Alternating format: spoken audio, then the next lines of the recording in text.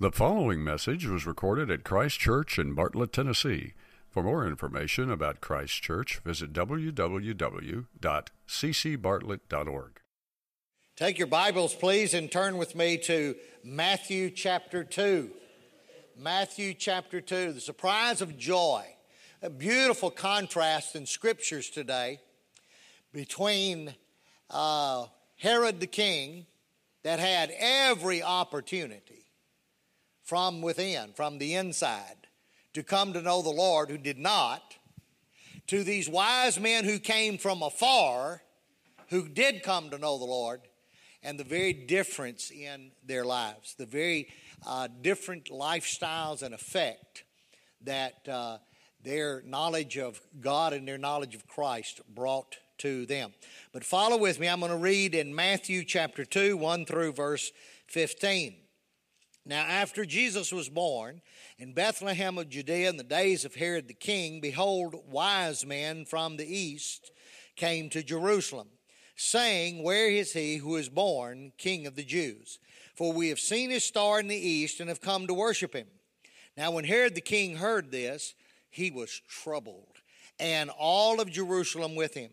And when he had gathered all the chief priests and scribes of the people together, he inquired of them where the Christ was to be born. So they said to him, In Bethlehem of Judea, for thus it is written to the prophet, or by the prophet, But you, Bethlehem, in the land of Judah, are not the least among the rulers of Judah. For out of you shall come a ruler who shall shepherd my people Israel. Then Herod, when he had secretly called the wise men, determined from them what time the star appeared. And he sent them to Bethlehem, and he said, Go and search carefully for the young child. And when you have found him, bring me back word again, that I may come and worship him also. It's kind of like, you know that wasn't happening. And when they heard the king, they departed, and behold, the star which they had seen in the east went before them, till it came and stood over where the young child was. And when they saw the star, they rejoiced with exceedingly great joy. And when they had come into the house, they saw the young child with Mary his mother, and fell down and worshipped him. And when they had opened their treasures, they presented gifts to him, gold and frankincense and myrrh. And being divinely warned in a dream that they should not return to Herod, they, that is the wise men, departed to their own country another way. Now when they had departed, behold, an angel of the Lord appeared to Joseph in a dream, saying, Arise and take the young child and his mother, and flee to Egypt, and stay there until I bring you word. For Herod will seek the young child to destroy him. And then he arose and took the child and his mother by night, and departed for Egypt, and was there until the death of Herod, that it might be fulfilled which was spoken by the Lord through the prophet, saying, Out of Egypt I called my son. Now, I want to spend a minute looking at the contrast between these two folk, the wise men and Herod. About the only thing positive you'll say about King Herod was he was a great builder. And when you go to Israel, most of the ruins of that are left to look at were built by Herod the Great. He was a great builder. He did it partially for his own self-grandization. He did it partially to impress Rome so that he might maintain his own superiority and his own kingship. But he was a great builder, but he was a despicable individual, a horrible individual. Married 10 times, he killed at least 3 of them. He had 14 children. We know he killed 4, not more. He thought that his wives and his children were in cahoots to take his kingdom away from him. So if he got any hint whatsoever that one of his children, even a wife or anybody, was threatening the kingdom, immediately they were put to death. Obviously, we know that he killed these children in Bethlehem. Somebody's asked how many children, and there are all kind of wild speculations out there, but probably in the neighborhood of 20, based on the size of the town and what might have been between 2 years age and under. Now, while in one way that may seem like an insignificant number compared to other atrocities that have occurred, there were exactly 20 children killed in Newtown, Connecticut a few years ago. And you remember the hurt and the despair it brought all over the country. Well, if you were in a relatively small community like Bethlehem, and it was an atrocious act, these soldiers took these children, held them by the feet, slit their throat, and allowed them to bleed out so that the community would fear. Anytime the Romans executed, tortured, or did anything, they did it publicly, and they did it in the most brutal way fashion because they never wanted to waste the opportunity to impress upon the people that they were the authorities, they were in charge. And so it was an ugly, ugly mess. And he had no concern whatsoever with doing it because it was a threat. As far as he was concerned, one of those children would grow up and be a threat to his throne. That same year, Herod died. And he was so afraid that nobody would mourn his passing. He was actually thought that Israel would celebrate his death. So in order to avoid that, he picked out notable men of importance in all of the communities throughout Israel and gathered them in a concentration camp in Jericho. Orders had been given that on his death, all of those notable men would be put to death. And somehow in his crooked and depraved mind, he thought that grieving in the nation for those would be a sign of grieving for himself. It never happened. At his death, his heirs did not carry out the execution. But a few weeks, months after this horrible atrocity to these children, Herod himself died.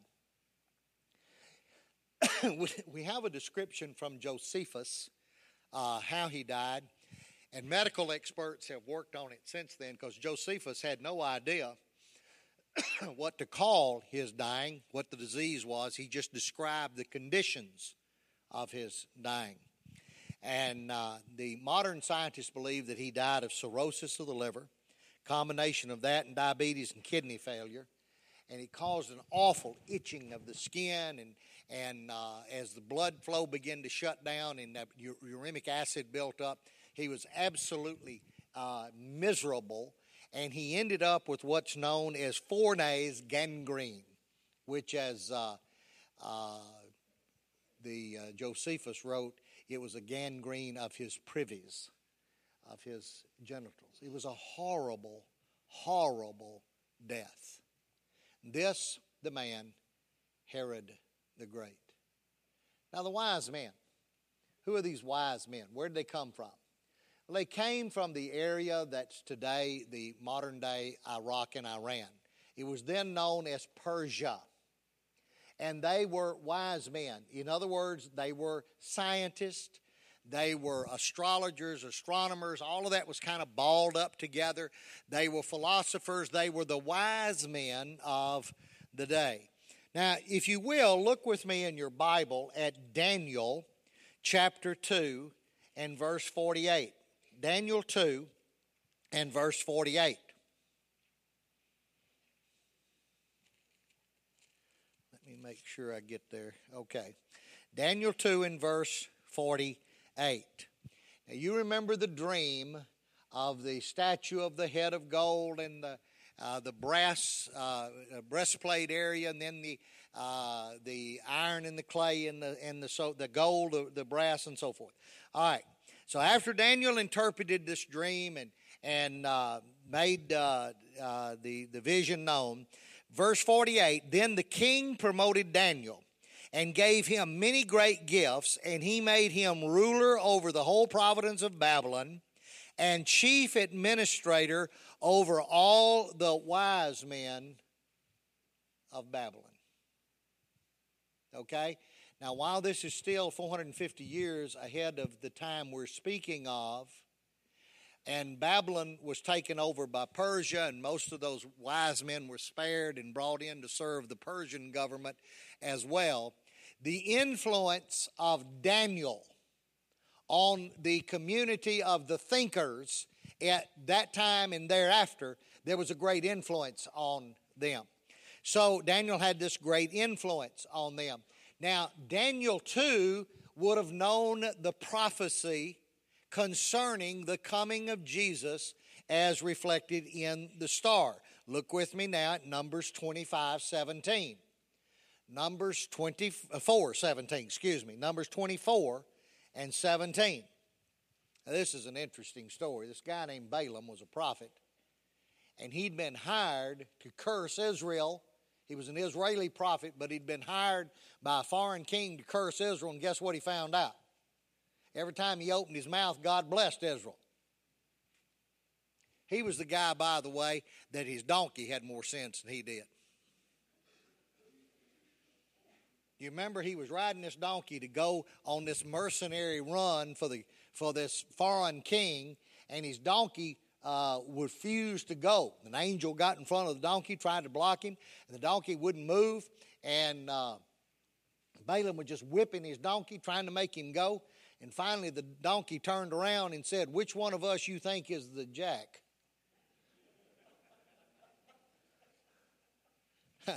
Don't you see this angel's trying to stop us, and here you are beating me? Had a conversation with a donkey. I got donkeys, but I ain't been guilty of a conversation with them. But anyway, Numbers 24, he opened his mouth 4 different times to speak a prophecy against Israel, and every time God filled his mouth with a blessing for Israel. So here it is in 24:17. Balaam says, "I see him, but not now. I behold him, but not near. A star shall come out of Jacob. A scepter shall rise out of Israel, and batter the brow of Moab, and destroy all the sons of tumult." It is a prophecy concerning the coming of Jesus. You think Daniel, a godly man, a student of the word, you think Daniel might have had privy to that prophecy? He might have known about that prophecy.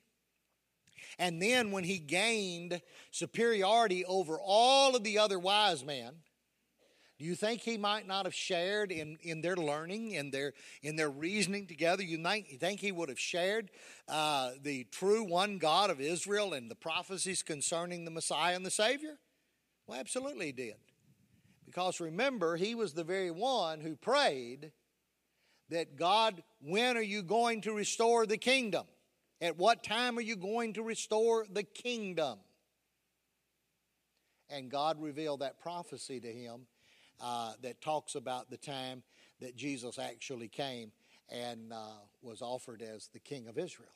So if anybody, if you're ever going to study prophecy at all, there are 2 books of the Bible you always put together. One of them is Daniel and the other is Revelation. You have to weave those 2 together to try to make some sense out of prophecy. So Daniel, a great prophet, would have studied and known all the other prophecies, and certainly he would have discussed those and passed those on to the wise men of his day, who would have passed it on to the others.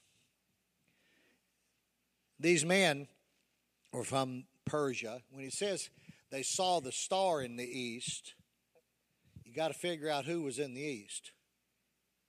Whether the star was in the east or whether they were in the east. Because if they'd seen a star in the east, they'd be going the opposite way of Israel. But to see the star, they were in the east, then they followed the star correctly on its path. Now, going back to our story, I want us to get the contrast as we look again in Matthew and chapter 2.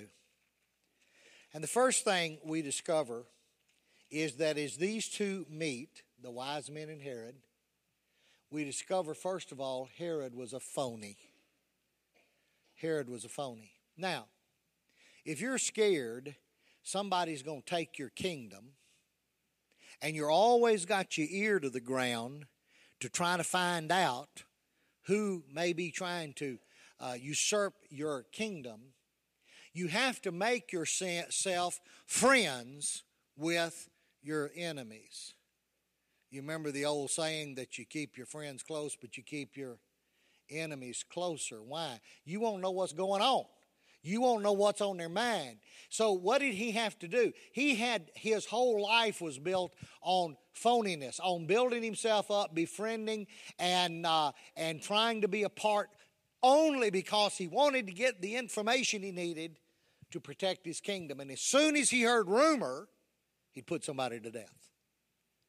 So why did he snuggle up to the wise men? Now you got to understand that these guys were learned men. We do not understand whether there was 2, 3, 1, 17, or 100. It's a nice song, We Three Kings of Orient. But first of all, they weren't real kings. And second of all, we don't know how many there were, but perhaps there was more than one, and they had with them an entourage of servants and helpers. All we know is when they got to Jerusalem, they had no problem getting an audience with the king. Now, I'm kind of thinking if John Latimer drives up to the White House in his excursion and gets out and says, I'd like to talk to the president, that might not happen today. You understand? I don't think I'm far enough up the ladder that they'll stop the business of government and escort me into the White House so that I can have an audience with the president of our country. So when these guys showed up in Jerusalem, they were welcomed to a face-to-face sit-down with the king. But also, the king had found out they were looking for the king's baby, the one who was going to be the next king of Israel. And so, did he welcome them in order to embrace these searchers for Messiah? Absolutely not. He embraced them to find out what they knew. And they were looking for the Christ, the Messiah. That's potent. They knew what they were there looking for. They were there looking for the promised one. What did he do? He called together Israel. He knew all of the high priests. He knew all of the Pharisees, the learned men of Israel. And he said, where is this king to be born? Where is this Messiah to be born? And they said, oh, down the street there at Bethlehem. Here's what the book says in Bethlehem of Judea in the days of so forth. So they knew where it was. Do you realize that at any moment Herod had wanted to know about the Messiah? All he had to do was ask. And he never even asked. And here these guys came from this far distance, and they asked, and they got the information they wanted. But when they walked out of the palace, and I don't know this to be a fact, but when they walked out of the palace, I imagine they were just, man, that's slimy in there. They had to get that off of them. And they saw again the star. And what the Bible says that they do? They rejoiced. They were so glad. They were so grateful. So here we have the contrast, a phony and someone very grateful that they know the guidance of the Lord. The Bible says Herod was troubled. Troubled. Actually, he was paranoid. Paranoid. Oh, he just went berserk. Oh, there's a baby born. It's going to be the king. It's not of the Herod family. What am I to do? Scared and paranoid. The wise men, what'd they do? They went over and found Jesus and bowed down. They bowed down. There was no presumptuousness about them. They were very learned men. They were important men. They'd had an audience with the king. They came into these very humble surrounds, and they bowed down. Herod's over there, strutting like a rooster, mad because there's a threat to his kingdom. These guys are bowed down, honoring the King of heaven. Herod's jealous that there might be some threat to his throne, and he's raging on the inside. He's already planning. He's scheming on how he's going to kill the baby. As soon as he finds out where the baby is, what's going on, he's going to kill it. What are the wise men doing? They're opening treasures. They're gladly, humbly surrendering their treasure to the King of Kings and Lord of Lords. Herod is in a rage. He finds out he's been neglected. The wise men had been warned. They went away in a different direction. And he's in an absolute rage. He gathers his soldiers. Go and kill all of them. 2 years old and below. The wise men? No. They'd heard from God again. God said, go a different way.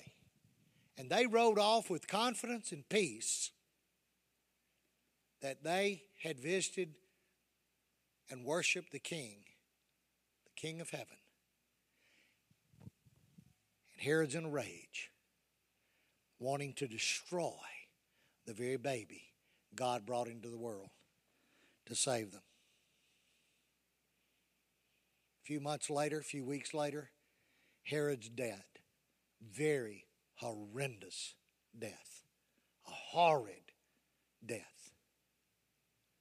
The wise men? The Bible doesn't say so. But I'm betting their cup runs over. They have joy undescribable. They have joy that's bubbling over. They followed the Lord's leading. They came. They worshiped the Savior. They offered Him gifts. They had wisdom of God, and they went home another way, changed after they had met the Lord Christ. Now, you got two choices this morning. You can be boss of your own kingdom. And I'm telling you, you can have a piddly kingdom and still won't be boss of it. You know, people are dead broke and they're money hungry. They're dead broke and money's their idol. We always think rich people ought to be the one that would have money as an idol. Either one can. I can worship and desire and scheme for what I don't have, or I can protect and guard and worship what I do have. Everybody, you can have no kingdom, but you're going to be boss of your own world. Or you can have it all and understand it all belongs to Jesus. And He's still just king of your life. So you can choose whether you want to be a phony, whether you want to be paranoid, jealous, live in a rage, facing an uncertain death, or whether you want to be a grateful, humble, sacrificial, confident person of peace and joy. It's up to you. But it all centers around what you're going to do with the Savior, what you're going to do with the Lord Christ. You either bow and worship Him and receive Him and trust Him as Lord and Savior of your life, or you say, no, thank you, God, I'm going to keep on doing it my way. I'm the boss. I'm the boss. Let's bow and pray. Heavenly Father, I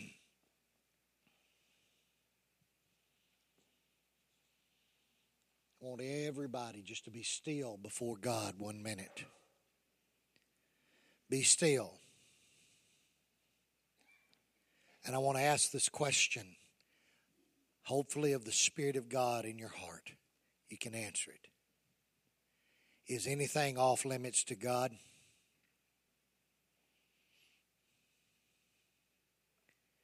got yourself in a sin problem. God, I'm going to get out. I'm going to get out. I'm going to come to you just as soon as I get out.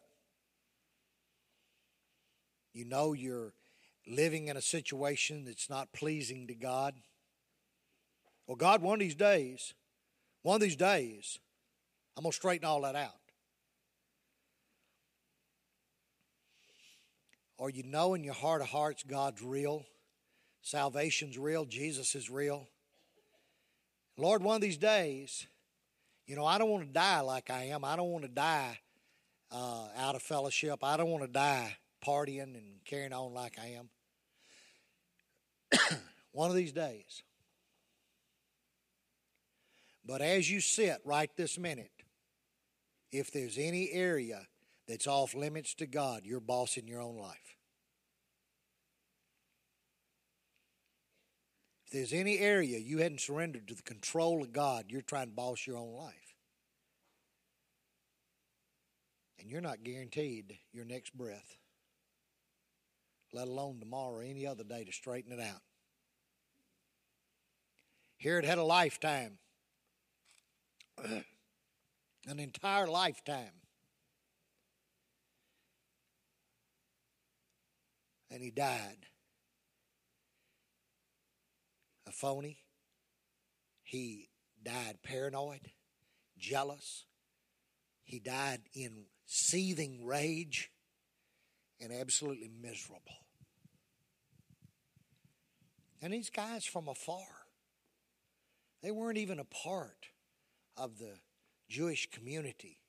They had smatterings of truth.